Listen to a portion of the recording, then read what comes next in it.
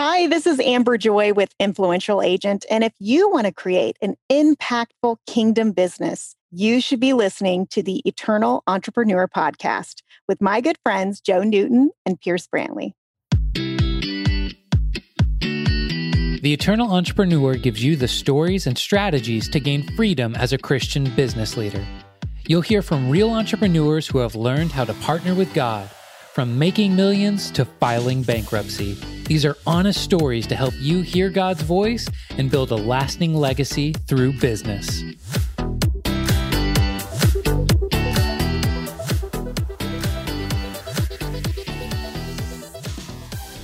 Well, hello and welcome back, and thank you for joining us for episode 12 of the Eternal Entrepreneur Podcast. I am Pierce Brantley, and along with my co-host, Joe Newton, and we could not be more excited to share with you our conversation today with Amber Joy. Amber is a national speaker, award-winning real estate coach, and the CEO of Influential Agent, where she helps real estate entrepreneurs maximize their potential. She also developed a coaching system, Sphere Influencers, which assists agents in building systems that generate continuous referrals by using the latest in digital marketing. Before we jump into the interview today, we wanted to ask if you'd help us out by leaving us a 5-star review and sharing the podcast with a friend. Also, if you'd like to stay in touch and get a free copy of the first chapter of my book, Calling, How to Partner with God in Any Business with Any Boss at Any Place in Life, then click on the link in the show notes to sign up for a weekly email or visit piercebrantley.co/podcast. And now, on to the interview. Amber, officially welcome to the Eternal Entrepreneur Podcast. I'm so excited to be here. Thanks for having me, guys.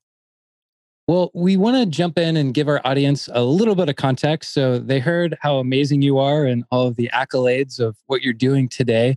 But can you start us off and give us the story into entrepreneurship? Were you the kid in 3rd grade selling candy bars, or did you stumble into this journey? I think I stumbled into it. I was always kind of a driver for sure, get-go. My parents like to call it bossy. I like to call it a driver. Always tattletaling on my little brothers. No, but I think that I didn't even know if I knew what entrepreneur was. I was raised in a Christian home where my parents were missionaries.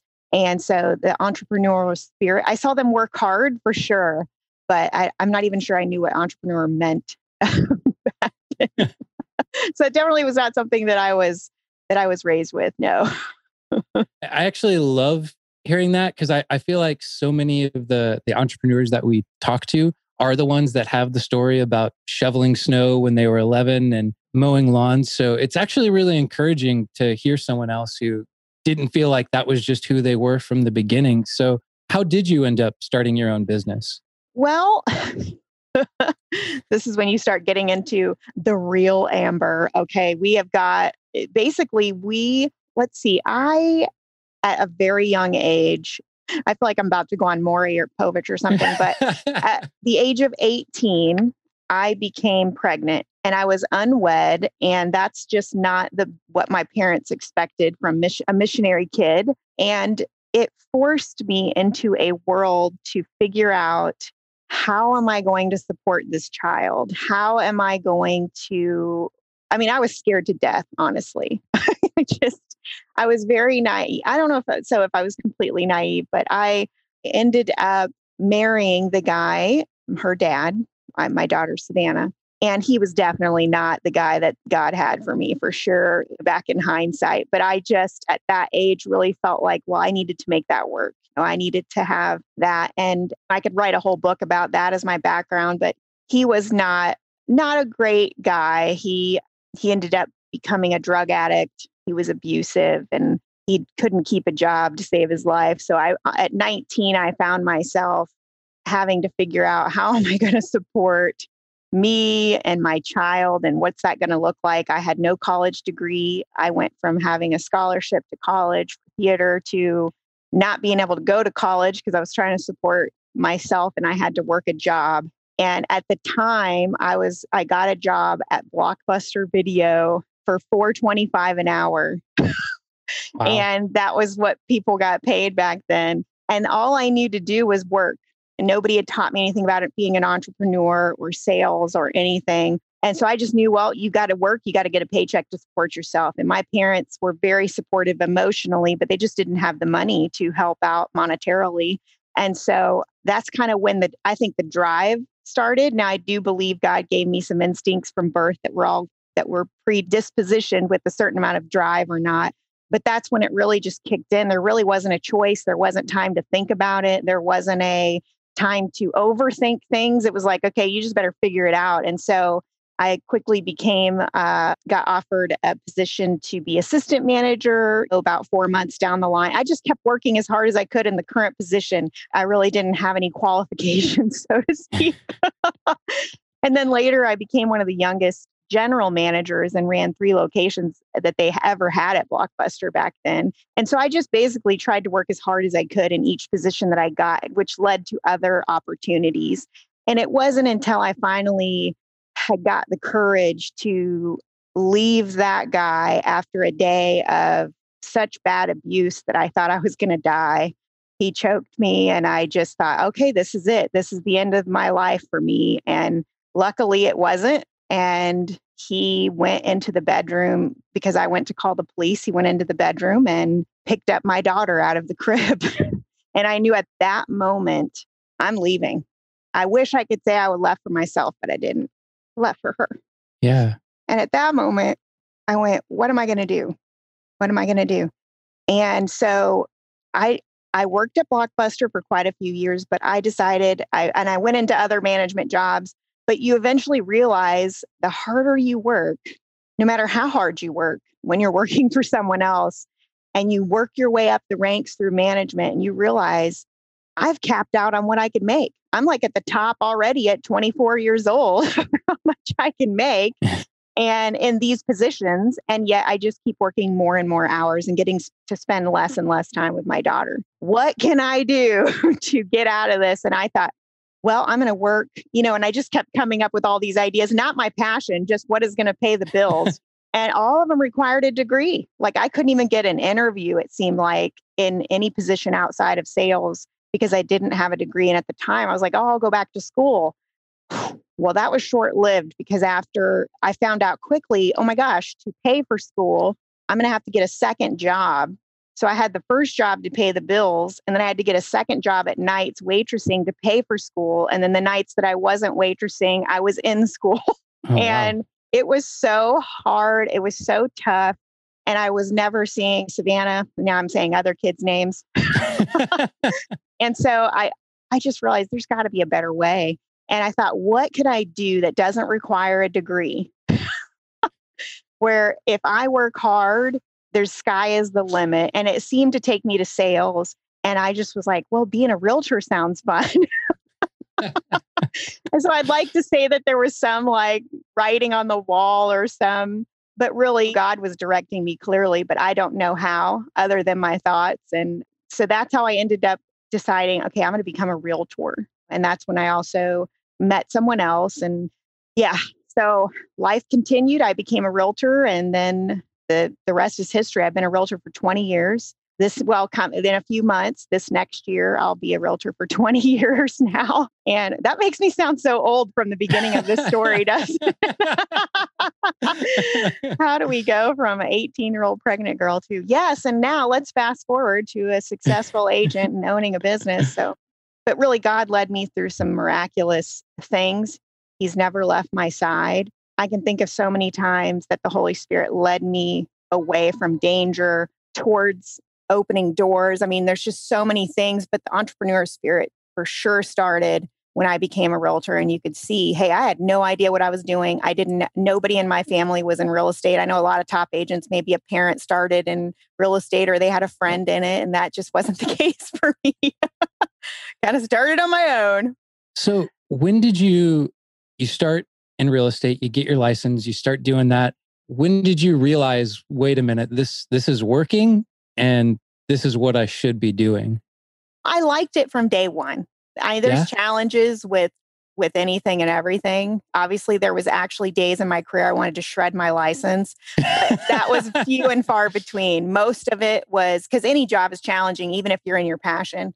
But I liked it from day one. I didn't have a clue what I was doing. I remember I was so I was 24 and I thought nobody's going to list their home with me. I look so young. And so I would wear like suits every day. And I got this like news anchor haircut and this bob. And I had to look so a certain way every day. Nobody told me to. I just thought that's what I was supposed to do to give people confidence that I could list their home and that I knew what I was doing. But I just looked at what are other people in this field doing and how can I emulate that? I mean, I'm a big believer in if there's already a proven model, why would you not try it? I think you do have to balance that with finding a unique value proposition that you bring. But to all entrepreneurs, you've got to find that mix. I mean, why start with all the failures that you don't necessarily have to have because somebody tells you, hey, if you take this path, 95% of the time it ends in disaster. I want to know.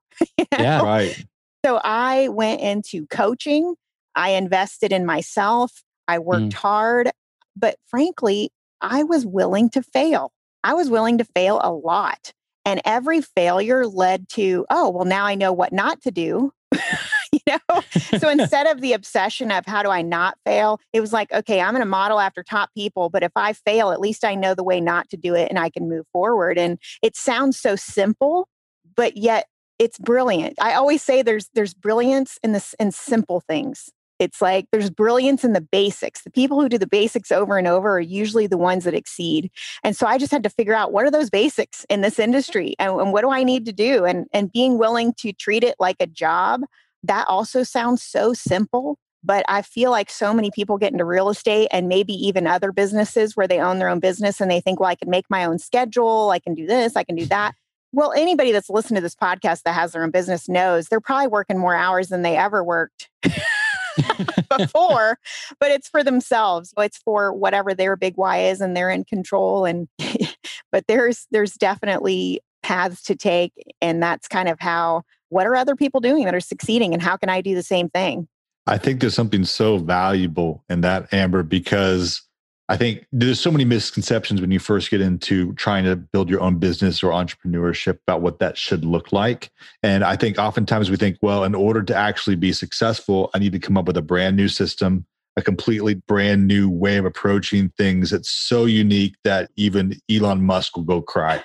And you don't. There's really only so many there's only so many things underneath the sun. And the best approach you can take is actually go take something that works. Like you said, you'll get a value prop that's going to uniquely leverage your own skill set or your own approach to the industry or whatever, and then go after that. You don't need to go spend 4 years vetting something with a college and getting research to make sure the idea is vetted. Stop over-educating and over trying to complicate things, simplify it, and just get to work. I love that. I think that's the secret to success in a lot of different ways. And what's funny is your customer, this is the same in real estate, but I think with any business, you can start with a model and plan, but really your customer, your consumer will dictate. Of course, with your permission, they'll tell you what they want. So you could over-investigate and overthink that model and system for years just to find out later the very expensive lesson of, oh, that wasn't it at all. It's supposed to be this. And God's done that. We've started with several products, and the one that we ended up with is nothing like what we started with, So you just have to go and you just have to do and be a doer, and God will direct the path. And you're by knowing what customers are telling you. That's a powerful lesson. It totally is. Amber, I'm curious. You mentioned earlier that you had you're a missionary kid. Your parents were missionaries. And you mentioned that you like to think of yourself as a marketplace missionary. Did your upbringing kind of influence that phraseology or that perspective and how do you approach things? Or has it been something that you've kind of redefined? I'm always curious how backgrounds kind of push people into kind of their own walks, their own ways of kind of walking out the relationship with the Lord. That's a great question. I don't know if I stopped to think about that, but I do know that I thought at one point when growing up that I would be a missionary because I just admired so much what my parents were doing. But my parents always taught me that everyone's a missionary. Every Christian is a missionary. There's even people that are not Christians that are missionaries. They're just preaching something different, but everyone's a missionary to whatever their cause is, right? So whether you're at home and it's in your backyard or whether it's on the mission field, because we were in a lot of foreign countries at a lot of points, that doesn't dictate if someone's a missionary or not. And so really that was my mindset growing up was I want to be like this because I really think we're put on this earth to magnify Jesus, to grow in our relationship with him and to tell others about him and hopefully enjoy all the above, enjoy life throughout some of those goals. But I thought the best way to do that was go to be a missionary and because my parents just set such a great example. But it wasn't until I got older and I started realizing because I've been on many missions trips as an adult too. And I thought, me going on the mission field is just me. If I was to go make more money, if I was to go help more people in real estate, I can send more money to the people that are out doing missions.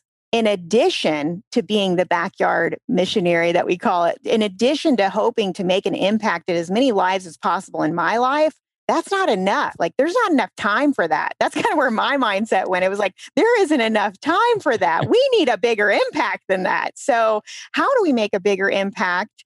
And I think it's by making more money.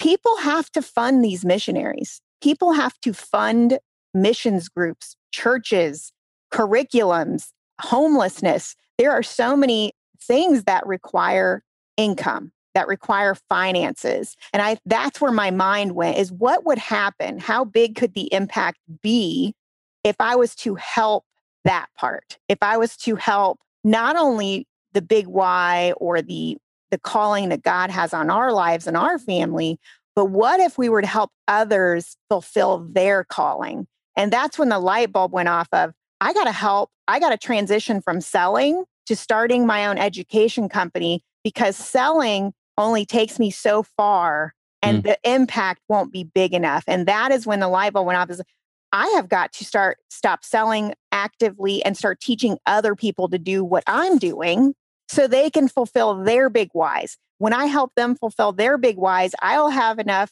funds to help whatever we want to do. And then hopefully I've encouraged them to also give extravagantly within what they're doing. And then the impact is something that can't be measured. And that's when I just kind of like, as far as the actual title of Marketplace Missionary, my daughter, Savannah, who I had when I was 18, and I told you about earlier, just so proud of the woman of God that she has become. She went to Christ for the Nations in Dallas to Bible college, and they actually had a course called Marketplace Missionary. And I said, there it is, the title. Like, now I'm not sure they came up with it. I don't know who came up with it, but I was like, that is a title that goes with the mindset that I have.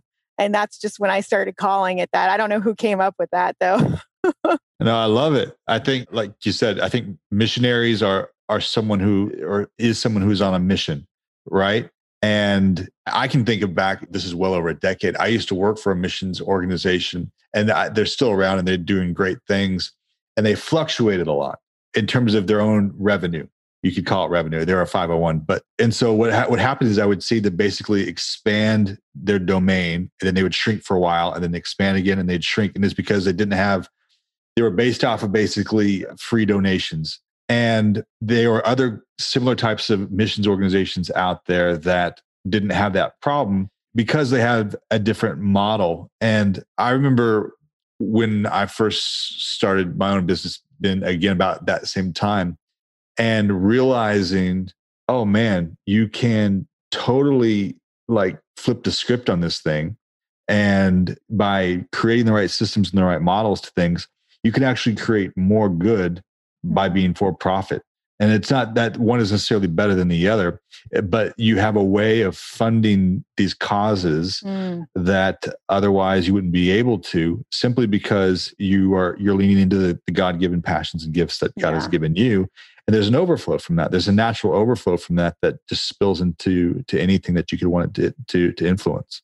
I love that. And I think there's a mind shift that needs to happen with a lot of Christians. I'm not saying all Christians. I would never say that with some, that we're not supposed to be prosperous. The scripture says we're supposed to be prosperous. We can't be a blessing to others if we have not been blessed. And I'm talking monetarily. We can be a blessing to others immediately in other ways. But I feel like with some of the Christian base, they almost feel bad about making a lot of money. Does that make sense? Like, have you guys witnessed this? And it's like, you got to have that. God wants you to have that. How can you do the mission that he has called you to do without it? Yeah, no, totally. I think there's I've seen that many, many times. It's a poverty mindset. And no one, it sounds like such a serious phrase, but I mean, really what it just comes down to is it's not bratty. It's not like I'm God's child and therefore I get to have a big house and lots of money. Yeah. That's not that. That is not it. What it is, as the scripture says, you have a father who is said very clearly, hey, if you ask for bread, I'm not going to give you rocks. Hey, if you ask for something, I'm not going to curse you. Jesus goes over this over and over and over again. And so often we think, well, in order to be Christ-like, what I need to do is actually be impoverished in order to be in a place of weakness, in order to give. And that's kind of a manipulation of scripture. And you see the manipulation to extremes on both sides. We could talk about this for hours. Right. That could be in its own. Yeah. But it is really important, I think, as an entrepreneur to understand, hey, listen, especially as a Christian, you're not working from a position of lack. You're working from a position of anointing.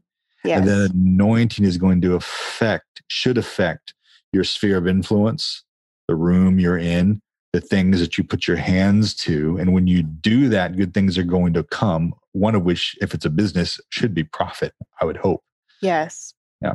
And I think my parents did model that for me for sure, of even though they didn't have a lot of money, their mindset and prayers was always claiming that we walk in the spirit of prosperity, that we walk in the spirit of joy, and that we walk with the spirit of God's authority. And no one said you wouldn't go through tough times. Nobody said that. You promised the opposite. Yeah. Thanks, God. So yeah, I just think it's such a good thing to know. I mean, it's funny because we're actually coaching. One of the things we try to do in our business model, and we don't advertise this until now. No, not really trying to do that. But one of the things we try to do is help some people who are nonprofit and not realtors on a case-by-case basis where, and it's not in the same coaching program, but if there's something we can do to teach them to be better in their mission with our technology. So for example, one of those is some pastors that'll remain unnamed. They're coming out with an online course. And it's like having the resources that you need to get that across the nation that God wanted you to have is important. That requires resources, that requires funding. And so everybody should walk in their gift and just know that whether it's a backyard missionary, whether it's a marketplace missionary, whether you really are a pastor missionary, that God wants you to be prosperous and to fulfill that mission. And so when did you know, when you started Influential Agent, when was kind of the moment when you're like, this is happening. Like, I know that this is like, I can do this and that this is going to be something. Because now it's just grown into so many different things. It's so cool. And yet I'm still like, is this happening? Is this working? No, to be honest, I just know based on the favor that God's given us. I know based on the results of people that message us. Because when it comes to the results of anything else measurable, doubt comes in all the time. I mean, I still doubt. I don't doubt the calling I'm in, but I still doubt, like, am I doing the right thing? Would God have me do this? I just think it's not a final destination of, oh, I knew this was going to work. It's like, it's constantly, not to mention where things are working is where the devil's going to attack. And if somebody's like, I don't know my purpose, I don't know what kind of business I should start, I don't know what I'm good at. Well, look at the area that the devil's attacking, and that's probably your mission. Wow. That's probably your purpose in life. I can't tell you that for sure, but he's not going to attack something that's not a threat to him. That's and good. So that'll preach. Come on. So I just think, when you're being attacked, and I don't want to intimidate anybody, but we have been attacked. The last 2 to 3 years. Now, we started our own business 5 years ago, and instantly I was like, I knew we were doing the right thing. I didn't know if the actual model and system was right, but I knew that starting it was right, if that makes sense. But it wasn't until the last 2 or 3 years when we started getting close to massive breakthrough that it was just one attack after another. And I mean, just stuff that had me on my knees. I mean, I I remember, I don't know if you guys are old enough for this, but there was a Christian artist by the name of Carmen, like a long time.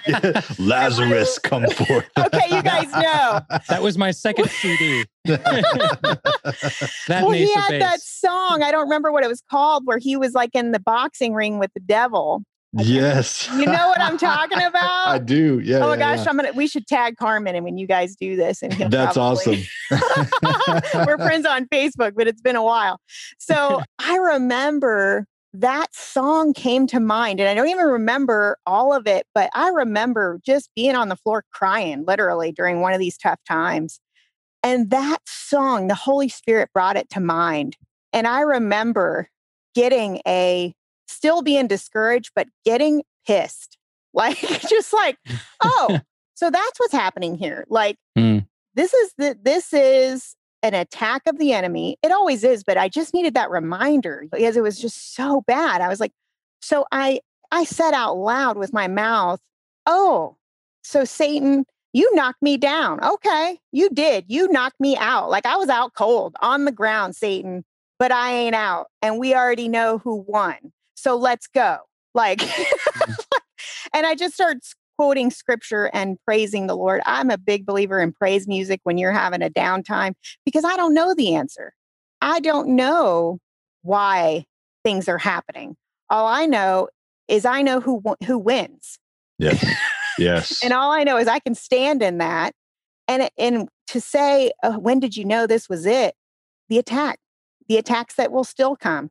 And the impacts and the messages that come. I got a message this week from somebody who left me a voice message and said, you're more than a coach. And they were crying. They said, you just made such an impact on my life and in XYZ. And then I started crying, of course, I was like, oh my God.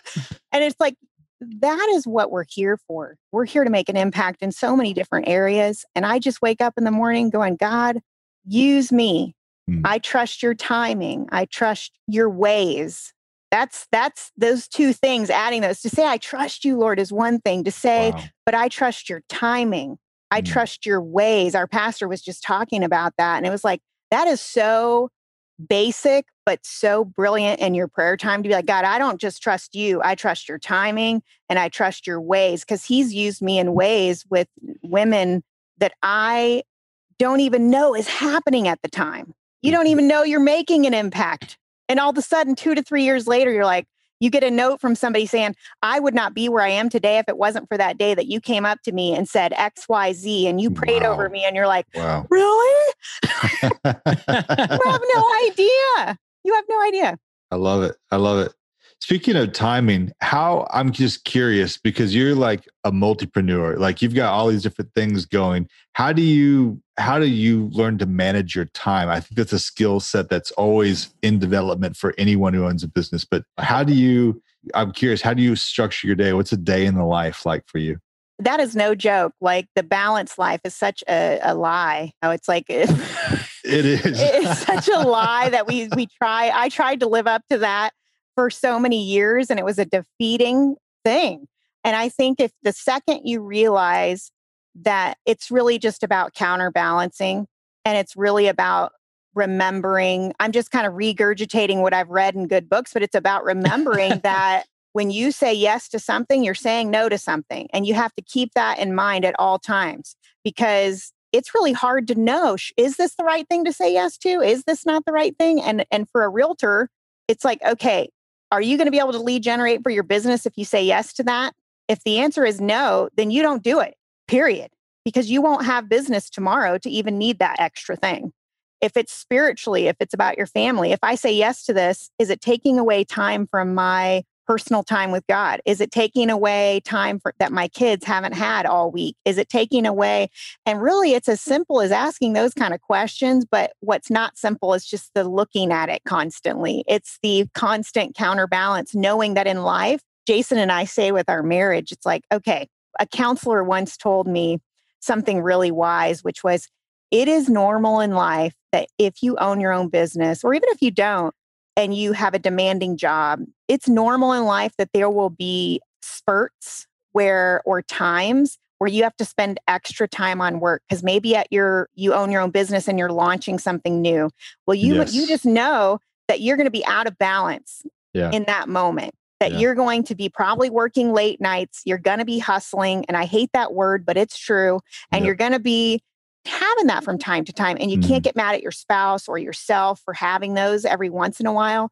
It's when you live in that it's not okay. It's when you say, well, sorry, I own my own business. It's like, okay, well, it won't matter if you're profitable because you're going to get, your husband leaves you, your kids never see you. It's like, well, that's no good. So those have to be spurts. Those have to be constantly put into check and counterbalancing. And I find for me, time blocking is the only way to live on your calendar. Because if it's not on your calendar, it doesn't exist. But even with time blocking, I've been doing it for probably 10 years and I still have to adjust it constantly. I mean, it's just a counterbalance. It's a matter of making the coach also told me once, if I was to look at your calendar, Amber, you say your priorities are God, family, business. But if I was to look at your calendar, would it say that?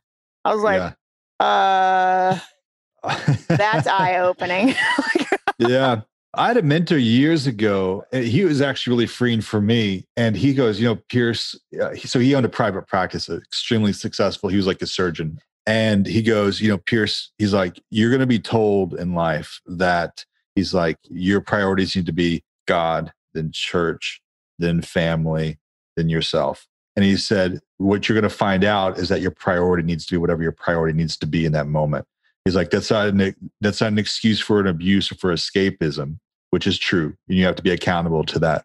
He's like, but if I just decide that, I want to go spend 2 hours with somebody, with my family or something like that in the middle of the afternoon, and I don't take care of a patient, then I lose money that provides for my family.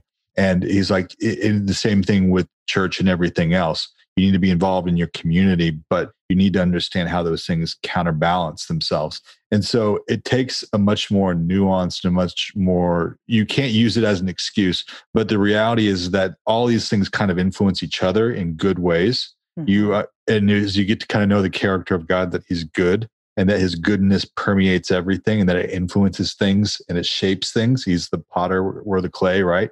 You begin to see that perspective in your own life when it comes to time, is that if you allow the Holy Spirit to shape you, he's going to shape your time to a good thing. And it's going to prioritize things in a way that ultimately bring out the most good. And so there's higher values basically that we can pursue than just necessarily a strict model. You have to be careful with it, but so long as you're accountable to it, it's true. And I think it's good because oftentimes there's a lot of condemnation. I think that's easy for someone who's starting out their own business or working for themselves to think, well, I need 8 hours of work, 8 hours of family, 8 hours of sleep. And that's just not the reality. It's just not reality. And it doesn't, and there's nothing wrong with that either. So long as it's not even what's required to have healthy relationships either. It's true. Yeah, it's very true. I heard, I was trying to pull something up because I basically got this brilliant advice about how to say no to people, because that's a hard thing for entrepreneurs to do, because especially kingdom entrepreneurs, I feel like you're talking about people who are just giving with their time. But if there's not a line, then you are saying no to things that maybe you're called to and not having enough time for those. But I don't have it right in front of me, but I hope I can find it. But I also heard from, oh, here it is. Michael Hyatt was the one that gave, I love Michael Hyatt. And he said to really just say, let's say somebody invites you to do something that you just don't have the time to do. It's not, you just can't do it. But he's like, just copy and paste this into whatever. And I don't want to sound cold about it, but it was just, it relieves the business owner to know I care about people. I really do. I just can't do this. He said, thanks so much for the invite. This is the line that really got me. In order to honor my existing commitments, I'm afraid I have to say no, but I'm honored you thought of me. That is so good. That's good. I'm afraid in order to honor my existing commitments, because how can you not respect somebody that is trying to honor the commitments they've already made? Yeah. Yeah. I just thought, wow, that's good. No, that's super good.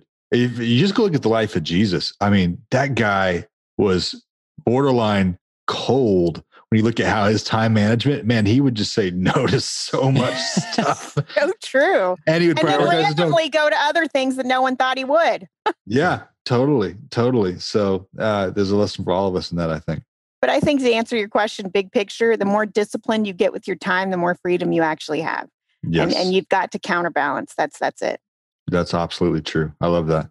And I'd love for you to share, because I feel like even in your business too, since I've known you on your journey, figuring out your niche has also been something as well. Because didn't y'all start off much broader than you are now? And I feel like as I've known you, you've gotten you're doing a lot, but you're getting more specific with it.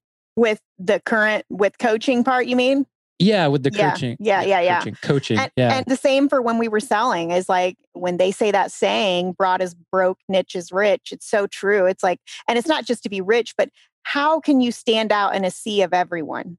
Mm-hmm. And I think that's true of I think we did the math last year when the census came out, every February or whenever it comes out, the new Census Bureau stuff.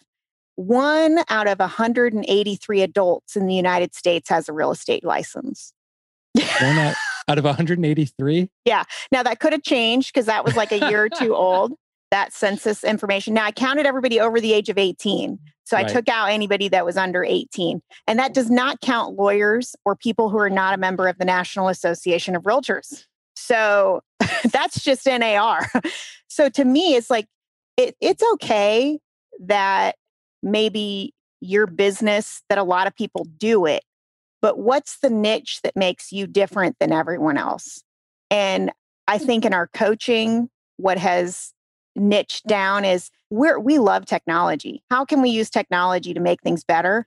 But more than that, we were coaching people on Facebook ads and we were coaching people on luxury. We were teaching for the Real Estate Association. I mean, we really have knowledge after 20 years on almost every subject in real estate. And I was kind of doing that because I was so honored that people would ask me to come speak. And and it wasn't until we have 2 special needs kids. So I have 4 kids now. I'm married to Jason. And one of our kids is dyslexic and ADHD, one of our adopted kids. And then one of our other kids is ADHD and has autism. And they just weren't getting what they needed from public school. And this isn't about public school versus whatever, just happened to be the one that they were at. And we decided we were going to invest to put them in a Christian school. And in order to do that, the model there was called the college model, where Monday, Wednesday, Friday, they go to the campus and Tuesday, Thursday, they homeschool. Well, I was like, Lord, this can't be the right school. I don't have time to homeschool 2 days a week, nor the patience. Jason's like, I can do it. He's got so much patience and he's just like a brilliant man. He's got so much knowledge in his head, but he also had a full schedule. So I was like, what the heck? I said, this can't be God, but I knew it was, So we put him there and they're just flourishing. We still have challenges, but we made a decision. It was like almost a gift when the pandemic happened, because a year before the pandemic happened, we were already adjusted to homeschooling. We were already adjusted in our business model to be 100% online. It was like God did us a favor, not only for them, but for us. And I was like, wow. But I made a decision at that point. Okay, I've been teaching about all these other things. And this is the case in any business. I'm talking about real estate, but here's how to do Facebook ads and here's how to do this and here's how to do this. When in reality, all those are called pipelines of leads, regardless of the type of business you're in. Okay. And once you convert them, if you convert them, they lead down to the people you've met. Some people call that their database. I call it your sphere of influence. And if you don't take really good care of that sphere of influence, you will never grow the life you want to have as a realtor. Because what happens is you're constantly going after a new lead.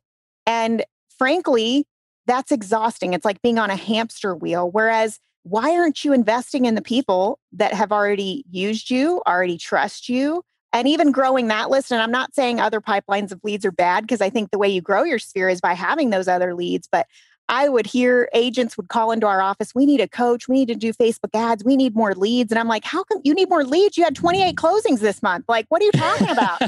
But these same people would cry in an appointment and say, I haven't had a vacation in years. I haven't seen my kids in years. And they're just trying to go after that next deal, when really, if you just take care of that one group really well, using the latest in technology, and of course you can grow that group, the quality of life you can have, the consistency you can have, and I believe that for any business is so tangible is so good that I was like, we're niching down to that because everything leads to that. So I hate coaching people up here when the basics aren't taken care of. It's like pouring water, getting those new leads without the foundation being laid is like pouring water into a pitcher with holes in it. It's just so defeating. So I said, that's it.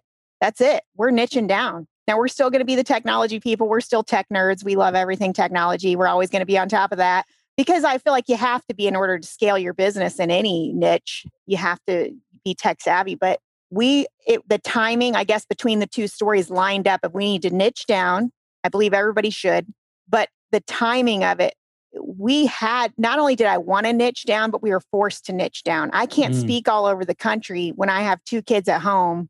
I need to only say yes to the opportunities that are niche, however you want to say it. Both are correct technically. And so I think that's where God leads to pass is like, okay, yes, this is the right thing.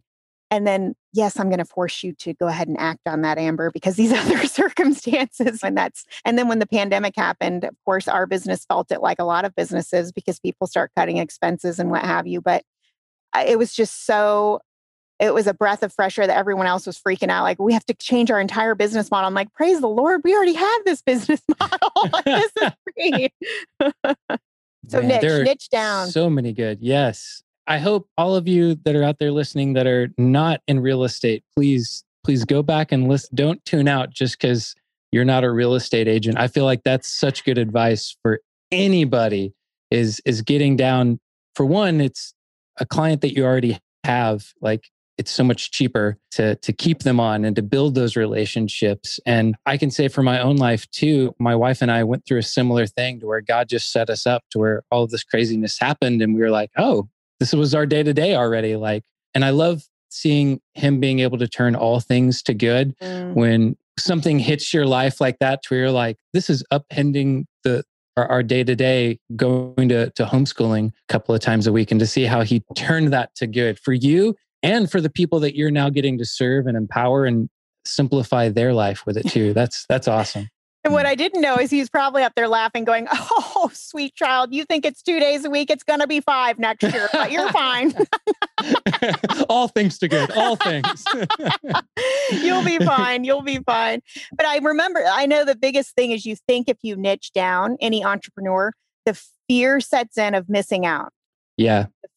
I had the same thing. Yeah. That poverty mindset that we were kind of talking about before. I had it bad, y'all.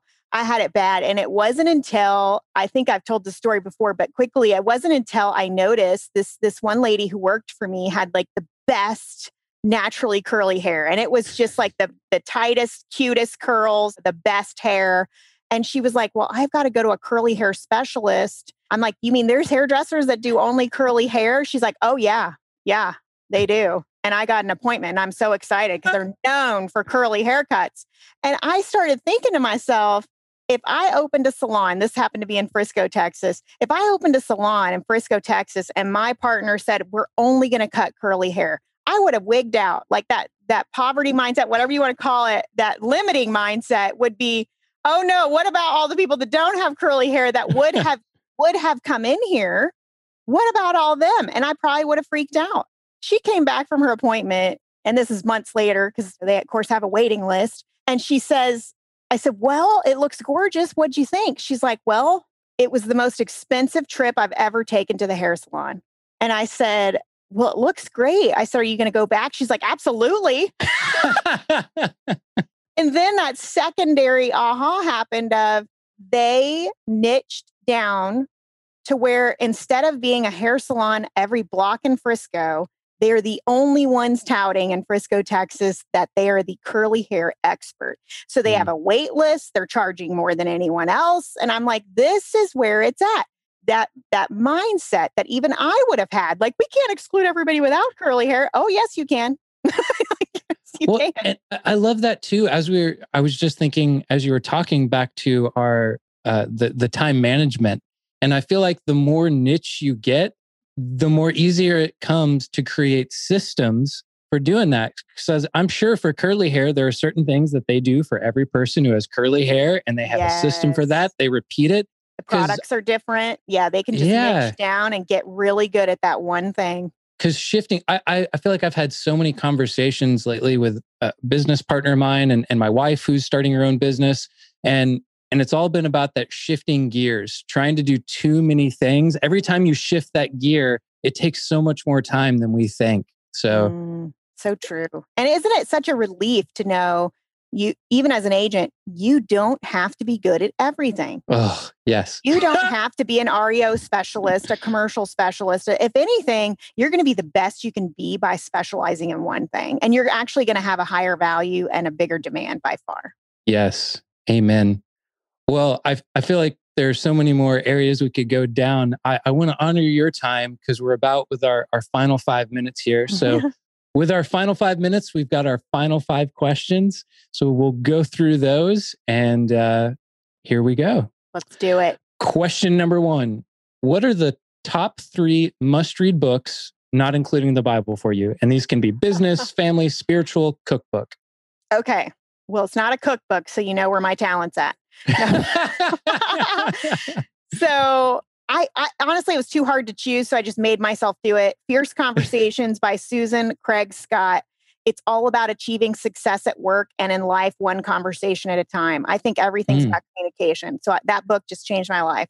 Profit First. I don't know how to pronounce his last name, by Michael Michalowicz or something like that. Love the book. Still haven't gotten his name either. Yeah. But it's about really a model to do your accounting in and your business in to where you know you're going to be profitable. You know you're not going to owe taxes at the end of the year. This is so important. And the whole thing like blew my mind because it's just a different way to look at things. And then the last one is The One Thing by Gary Keller and Jay Papasan. I'm extremely ADD. I want results quick. That's not really life. So how do I surprisingly, it's called The Surprisingly Simple Truth Behind Extraordinary Results. And I feel like focusing on the one thing that's going to drive your business forwards, focusing on the one thing that's going to drive your life with Christ forward. What's the one thing that's going to make your marriage stronger? And really focusing on that versus trying to be good at everything is what gets you the long-term results. So that's my 3 picks. That's awesome. Those are good. I love the last 2. I haven't heard of the first one, so I'm excited to look that one up. She has a second one called Fierce Leadership, also very good. Fierce Leadership. Yeah. She snuck a 4th one in there. Bonus book, y'all. All right. Sorry. Question. No, it's all good. We love it. Question number 2. You can send a note card back to yourself when you were first starting off on your entrepreneurial journey. What are the 3 pieces of advice you're putting on that card? Okay. This is from personal failure. So I would say spend time on vision and written goals and dream big, because I spent too many years being reactive instead of proactive. Because it's so easy as a business owner, especially a small business owner, to get caught up in the day-to-day, just fires you're putting out and the things that have to be done because you can't hire help yet. And what happens is you turn around and 3 years is gone and you maintained, you hustled, you're tired, and you maintain the business, but it didn't necessarily grow. So I think you have to take time, even if you feel like you don't have it, to set vision. That way, every decision you make is focused on where you're going and what's the action plan to get there. That's awesome. Number 1. Number 2 is that this is something I battle daily, is perfection kills productivity. I am a perfectionist when it comes to quality. I feel like people pay for a product. I want it to be the best. I want it to constantly be improving. And it should be high quality. I'm not saying let your quality go down, but you aren't going to go to the next level unless you are leveraging other people. And I made the mistake of saying, well, nobody can do it like I can. Realtors say this all the time. Well, I don't want to hire it because they can't do it like I do. Really? They can get you 80% of the way there, and that just saved you 80%, and you do maybe the last 20%. Or sometimes if you're a perfectionist, that somebody else doing the 80% is still above and beyond what anybody else would have done, even without the last 20%, because our standards are so high. And in order to move forward, you got to get rid of that perfectionism. You just have to. And then the last one would be not to compare myself with others. I feel like it's really easy to be in a comparison generation. Who was it? Theodore Roosevelt that said, comparison is the thief of joy. You could make massive progress, but then you get on Instagram and you're like, well, I'm nowhere near where that person is. And it's like, okay, the only person that you should compare yourself to is you. Are you better today than when you were yesterday? And the only one that can keep you from achieving your goals is yourself. And so I have to remind myself all the time too, that it's not about where I am with others. It's about where I am compared to what I am before. Because otherwise you'll just go insane. There's also that one saying, losers focus on the winners and winners focus on winning. So just... Hadn't heard that one before. That's good. Those are good 3. Thanks. I have so many, but we'll stop there. It's a small postcard. So, yeah. All right. Question number 3. How do you define success for yourself? Man, those were deep, y'all. Oh, man. I have to define success as doing what God asked me to. Because if I'm not living in what He has called me to or taking the individual steps that He's asked me to take, really, what's the point of the rest? I mean, if you really want to look at it that simply. Yeah. And I fail at that on some days. And I hope that there's more days that I succeed at that than on the days that I fail. But if we truly are on this earth to praise Him, to glorify Him, and to bring others to Him, how can you measure success by how many programs I sold today? Now, I realize I need to sell programs, and that is one of my goals because I need to be a marketplace missionary. But when you get to heaven, He doesn't care if I have 500 members or 5,000 members. He cares if I did what He asked me to do. Right. How do I know? Is just in the fruit. You know by the fruit that's being produced if you're doing what He said. And if you're doing what He said, everything else works out. Really. I mean, I hate to put it that simply, but that's how I feel. Hey, keep it simple like the gospel. That's Right. yeah. That's awesome. So I know you went into some of this before, but question number 4 is, when times have gotten tough, what's kept you from quitting? Knowing that God called me to be here to do this and that I wouldn't want to be anywhere else but that calling. And it blows my mind to think about how God lives outside of time. If you really think about that, we're living in a timed day. God lives outside of time. And when you really stop to think about that, He already knows the beginning, the middle, and the end. And if you rest in that and knowing that, that's what's going to get you through the tough times, because He wouldn't have called you to what you're doing if He didn't already equip you to do it. And also knowing that the higher He takes you, the more opposition you're going to face, like we said earlier. So if you're not feeling those tough times, then maybe you're not where you're supposed to be. And just reminding yourself, maybe this is hard because it matters. Maybe this is exactly where I'm supposed to be. You know it is. Now, the lesson that I learn over and over, like it's Groundhog Day, that movie, is that if I'm feeling stressed, if I'm feeling like the times are really tough, and you guys, I'm human. Like I could have some really killer days, and that same week I could have 2 really bad days, meaning emotionally. And that's not every week, but I'm human, just like everybody else. No matter how much success is achieved, you start to doubt or whatever. And of course, that doesn't come from God. But the lesson that I learn over and over is if I'm feeling that stress, then what I did inevitably, if I'm feeling that stress, is I took control back from God. Because when the stress comes, it's because I'm trying to control the outcome. It's because I'm trying to control how others are perceiving me. It's because I'm trying to control others around me. And none of that is possible. You can't be in control and God be in control. And so it might be on an hour-to-hour basis where I'm like, oh, whoa, I just told God this morning in my prayer time that I trust you. I trust your timing. I trust your ways. And then like 2 hours later, I'm like, yeah, but God, I could do it this way. And then it's like, you just know that that's a trigger for me. That's a trigger. That's a pattern interrupt to go, whoa, whoa, whoa. I must have taken control back there. Let me give it right back where it belongs. Let me lay all that right back at the feet of Jesus, because I don't know what I'm doing.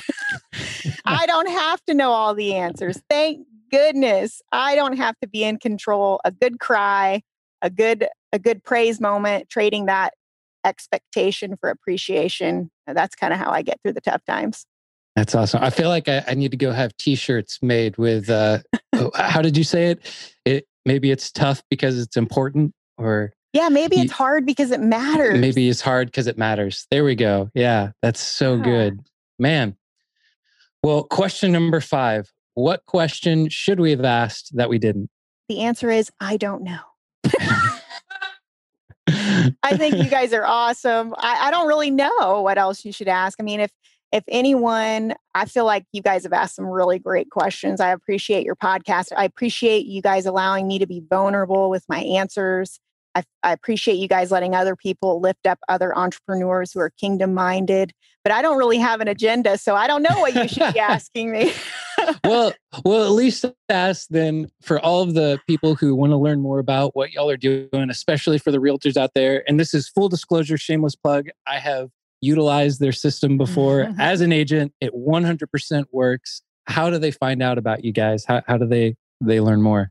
You can go to influentialagent.com, but really, whatever your preferred social media channel is, we're probably there.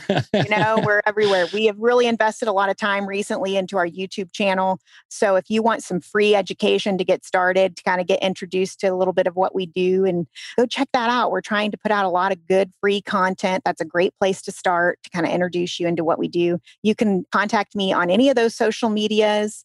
But yeah, we're here to help, and we're here to help make people make a difference. So now when you go to the social media channels, if you go to Influential Agent, you're going to get our support team. If you really wanted to talk to me based on something that you've heard in the podcast or something that you can relate to, or maybe you needed some more information about something, those channels would be under Mrs. Amber Joy, MRSAMBERJOY. And then you know that I'll be getting those messages, and I'll be able to, because if you say something about, now when you were 18 and experienced that, my support team's going to go, what the heck?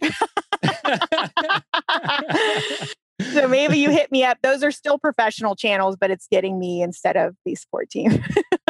Awesome. Well, thank you so much, Amber. It was an honor to have you on, and we can't wait to look forward and see what more you and Jason are up to. Okay. Thanks, guys. I appreciate what you do, and thanks for having me. Thanks so much. Bye-bye.